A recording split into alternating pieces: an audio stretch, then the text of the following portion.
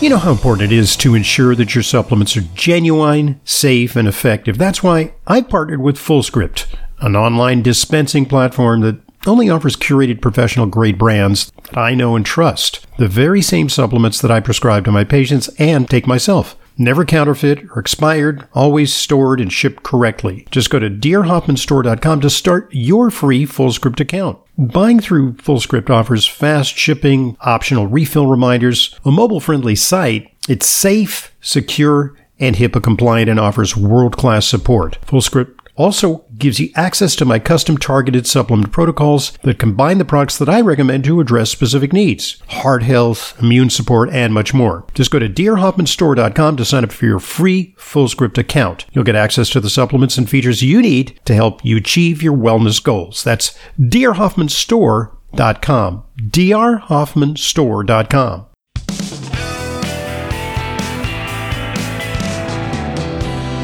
Welcome back to today's Intelligent Medicine Podcast. I'm your host, Dr. Ronald Hoffman. It's our weekly opportunity to field your questions. Questions come to questions@drhoffman.net. With me is Leyla Mutin, who is our resident nutritionist. Together we field your questions and also enjoy your comments sent to questions@drhoffman.net. So let's hear the next question. We've got an email from Nicole. My 7-year-old daughter developed a wart on the palm of her hand. What causes warts? What vitamin should I give her to fight the wart and prevent infection again? Currently, I'm applying a 40% salicylic acid pad onto the wart. Yeah, that's okay. So, what causes warts? That is a question that could be posed to ChatGPT, and they'd come up with a pretty good answer because it's a straightforward thing. Is the warts are caused by a virus? You know that. But what's interesting is that we may be continually exposed to this virus. Yeah. But we don't all develop warts. Right. All over our bodies. But people who are very immunosuppressed may develop more warts. And HPV, human papillomavirus, which can sometimes transform to cancer, is an example of that process. But it's a different type of virus that causes, it's a papillomavirus that causes warts, but not HPV. And so don't worry that your daughter has a venereal disease on her hand, But what's interesting about kids is that they do have a kind of a less robust immunity, and sometimes they'll outgrow it. Yeah. And she's 7. So once you reach puberty, adolescence, your immune system kicks in a little stronger, and these things can go away. Warts are notoriously hard to get rid of because you can burn them off, you can cut them out, you can freeze them, or you can apply salicylic acid, which is kind of an irritant, which softens them, and then you can use like a pumice stone or something like that, and you can just take off the softened tissue. And they'll grow back. Yeah. They'll often grow back. So when it comes to nutrition, there's a couple of things that we think of. Zinc is often low in kids. So giving her a little bit of zinc, a 7-year-old, maybe giving her 15 or 20 milligrams of zinc would not be bad. That's the amount of zinc in a zinc lozenge. Yeah. So you can give, a way to get it into a 7-year-old is not necessarily with a pill, but you can give her one lozenge per day to suck on to, boost her immunity. When it comes to HPV, there's some evidence that green tea is helpful.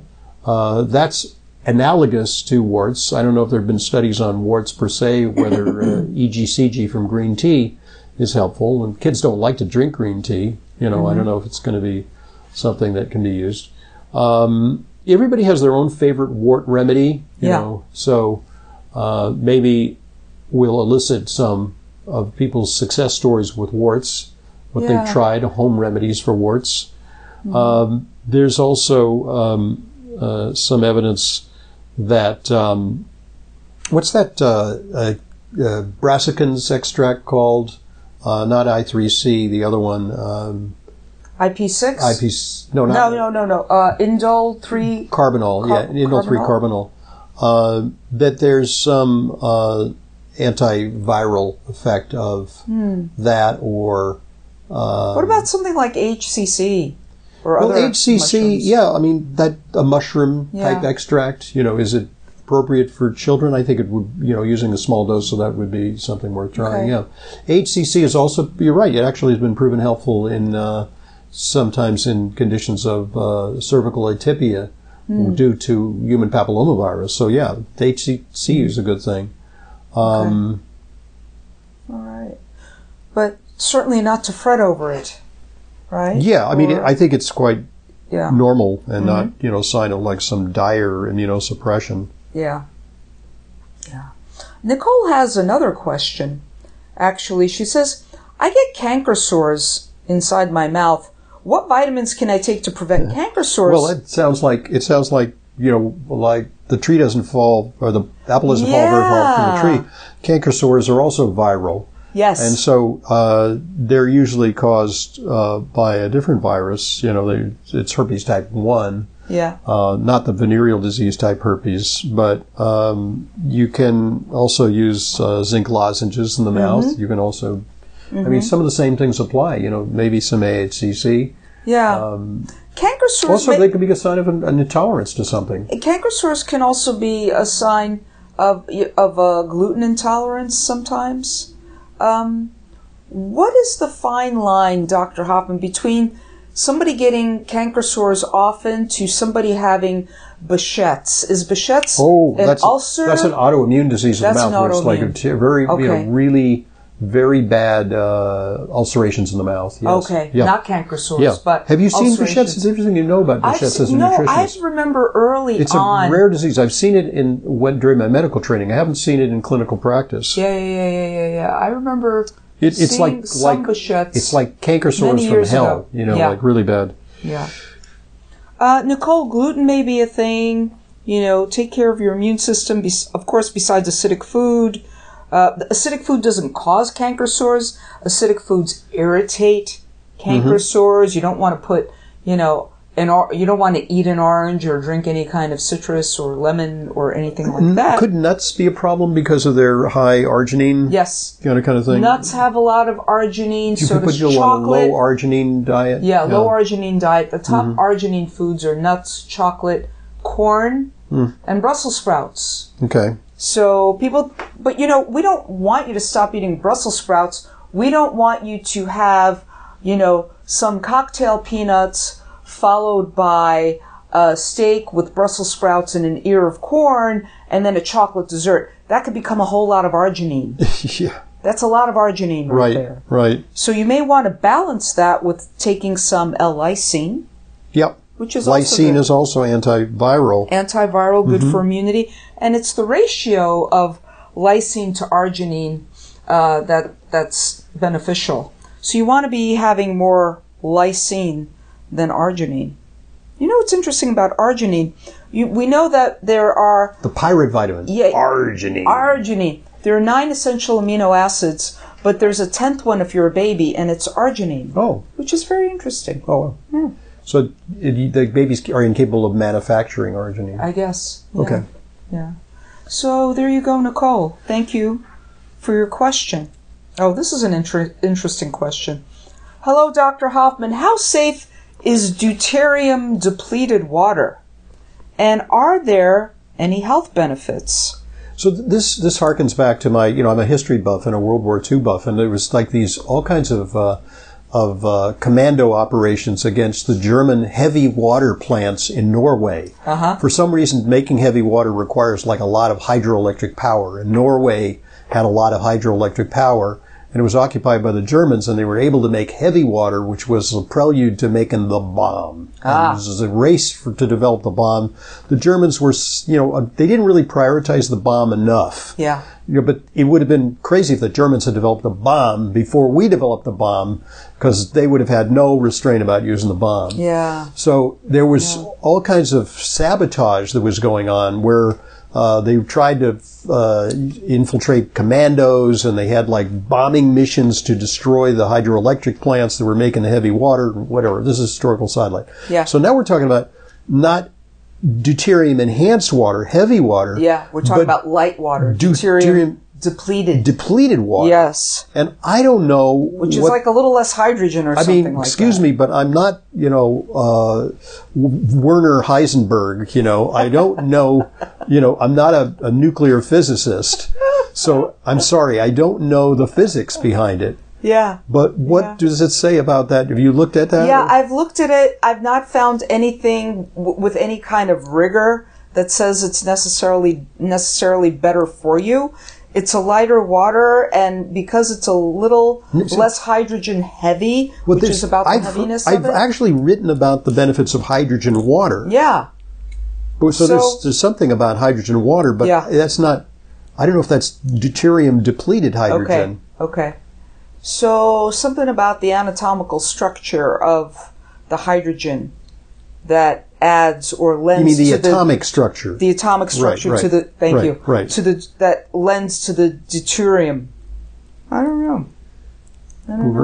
Well, it's like, I don't know. Are we regularly drinking heavy water out of the tap? How do we know what water we're drinking? Is it deuterium depleted? That would be my question as well. I think if we drank heavy water, we would be like lighting up like Christmas trees because it's like radioactive. But I don't know. Oh, my goodness. Maybe if we have a physicist who listens to us, and surely among our millions of listeners, there must be a physicist or two, or a chemistry professor who can enlighten us about what deuterium-depleted water is and what its conceivable health potential might be. Yeah. But Lionel. Yeah. It sounds like kind of a gimmick to me. Mm-hmm.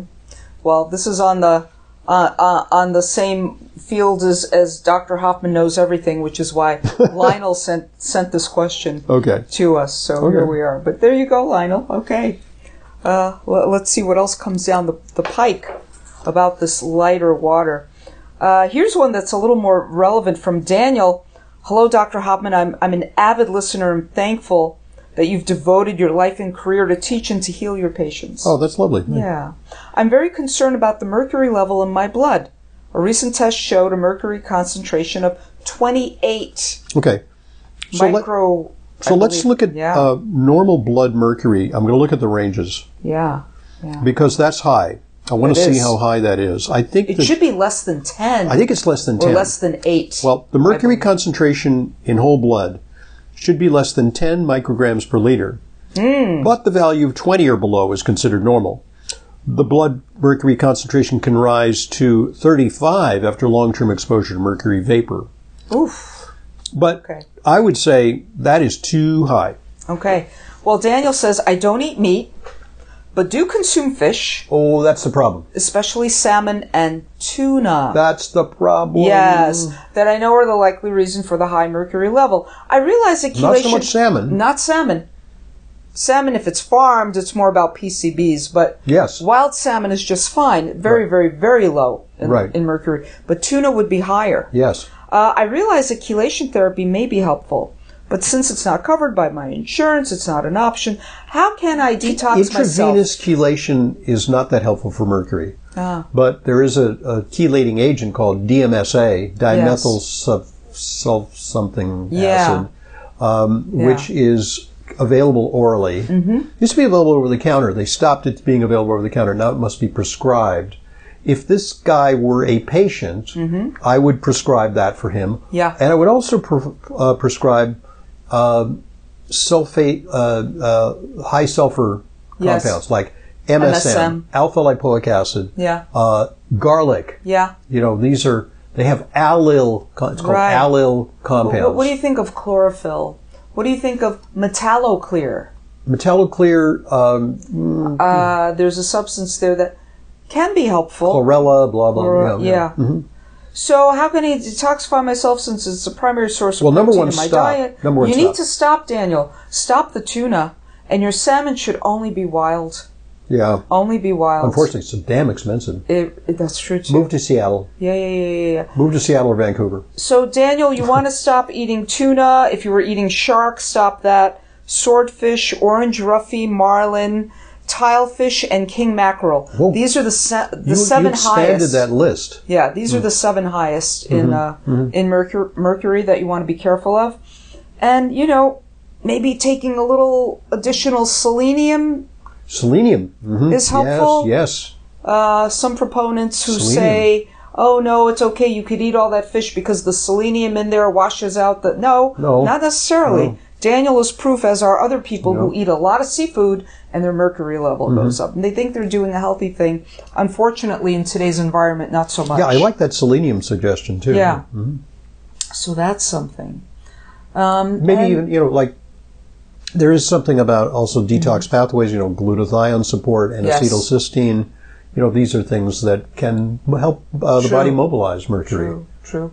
And Daniel, you need amino acids for your phases of detox as well. Maybe you want to reevaluate you're only eating seafood for protein stance. At least include hemp as a complete protein. Okay. Maybe consider some poultry, some red meat from time to time. Maybe this guy doesn't want to eat vertebrates. Yeah, maybe he doesn't. Well, the fish are vertebrates, actually, but they doesn't want to eat, whatever, higher order animals. But Daniel, you must absolutely stop eating tuna and other seafood. I went to a seminar, I almost said webinar, this was many, many years ago, at least a decade ago, of a Dr. Blum, B-L-U-M. She's up in Westchester. I know. I've interviewed her, yeah, I forget her first name. Yeah, anyway. And she did the same experiment on herself. She stopped eating meat. I think it's Deborah Blum. I think. I thought it was like a Susan. Oh, Susan Blum. Susan Blum. Yeah, I think she's right. Anyways, she'd stopped eating meat and went solely to seafood. And even though she was eating clean seafood meaning not tuna, she watched her mercury level go right back up. So this is a problem. This is a problem with, there we go. So, yeah, Daniel, you have to reevaluate. Dr. Susan Blum, you're correct. Dr. Susan Blum, you have to reevaluate your protein sources. She has a center up in Westchester. Yeah. Mm-hmm. So, okay. All right. So, and by the way, having a blood level of a 28, right, when it should be below 10 or 8. But here's the other thing. Daniel, the mercury doesn't hang out in the circulation. It's actually spilling off from places like your bones, your brain, your organs, your muscles, all of that. That's why a real mercury test is a urine toxic metal. Would provoke. Provoked. Urine collection. Actually chelates you and pushes out some mercury. Yes. So a more subtle way of finding if you're mercury intoxicated, but not as well acknowledged. I mean, this might be acknowledged by a conventional doctor. Is to do the provocation test, which we sometimes do, to see if people, they say, I'm not feeling well and I've been eating a lot of seafood. Let's see if you really are high in mercury. The blood test is a little borderline. It's like an 11 or something. And then we do a provocation and we see oh my goodness, look at all this mercury spilling out of you. You have a ton of mercury stored in your body. Yeah. So the thing to really think about when we see a blood level like this is, wow, this is spillage. Yes. This is real spillage. It doesn't just hang out there. It's been stored up. So just a question too is could it be an acute effect? Could it be like you just had a tuna sandwich and That's possible too. If you just had a lot of raw shellfish like oysters and you go get a blood test for arsenic the next day, you may be high in arsenic. Yeah. You're killing me because I'm going to have sushi tonight. I know. And I love oysters and I love sushi and all of that. But it's rare I'll order the tuna. Okay. Right. Yeah, I really go easy on the tuna. Yeah. Daniel, there's another source of mercury. It could be the silver fillings in your teeth. That too. That's a primary source. Right. Is silver fillings and the seafood that you're choosing. Yep. So if you've got a mouthful of silver, you have to think about that. There are actually dentists who are integrative, holistic dentists who can actually measure the amount of outgassing of the mercury. But even without that, you can actually do a computation because it's about the surface area that's silver. Yeah. And if you have a lot of surface area that's silver, it just a mathematical equation. That's the amount of mercury that's going to leach out of your mercury-silver amalgams on a regular basis, slowly, insidiously into your system. And don't go running back to your conventional dentist to have them removed because you're going to get even more mercury toxicity because they're not doing it correctly. It has to be removed correctly. It has to be removed correctly. A holistic or a biological dentist will know better how to do that than your. It's like asbestos abatement. It's an art. You can't just tear it out. Right. Yeah. You got a hazmat. You got to do reverse oxygen, air, reverse pressure, whatever it is, negative pressure, and all that kind of thing. So because otherwise you just inhale it. Right. Oh my gosh. Okay. Let's see. We've got a question here from Tom. If someone was considering trying the carnivore/keto diet along with some form of fasting, just as a general lifestyle, what would your reservations be? That's a really good question. It is. Because there are some people who, and they always used to say this, you worked at Atkins, and they would say, yeah, sure, the Atkins diet makes you lose weight, but it's going to kill you. Yeah. It's going to kill you. That is so old. Right? It's so debunked. Yeah. And it's like, okay, you'll be like a svelte corpse. That was the knock on the Atkins diet. And it's but then more studies were done, and it found that people on the Atkins diet long term had really good lipids. Yes. I don't think the ultimate study has been done, which is like a 30, 40-year follow-up people who start in middle age on the Atkins diet. I don't think that study has been done or is even feasible. Yeah.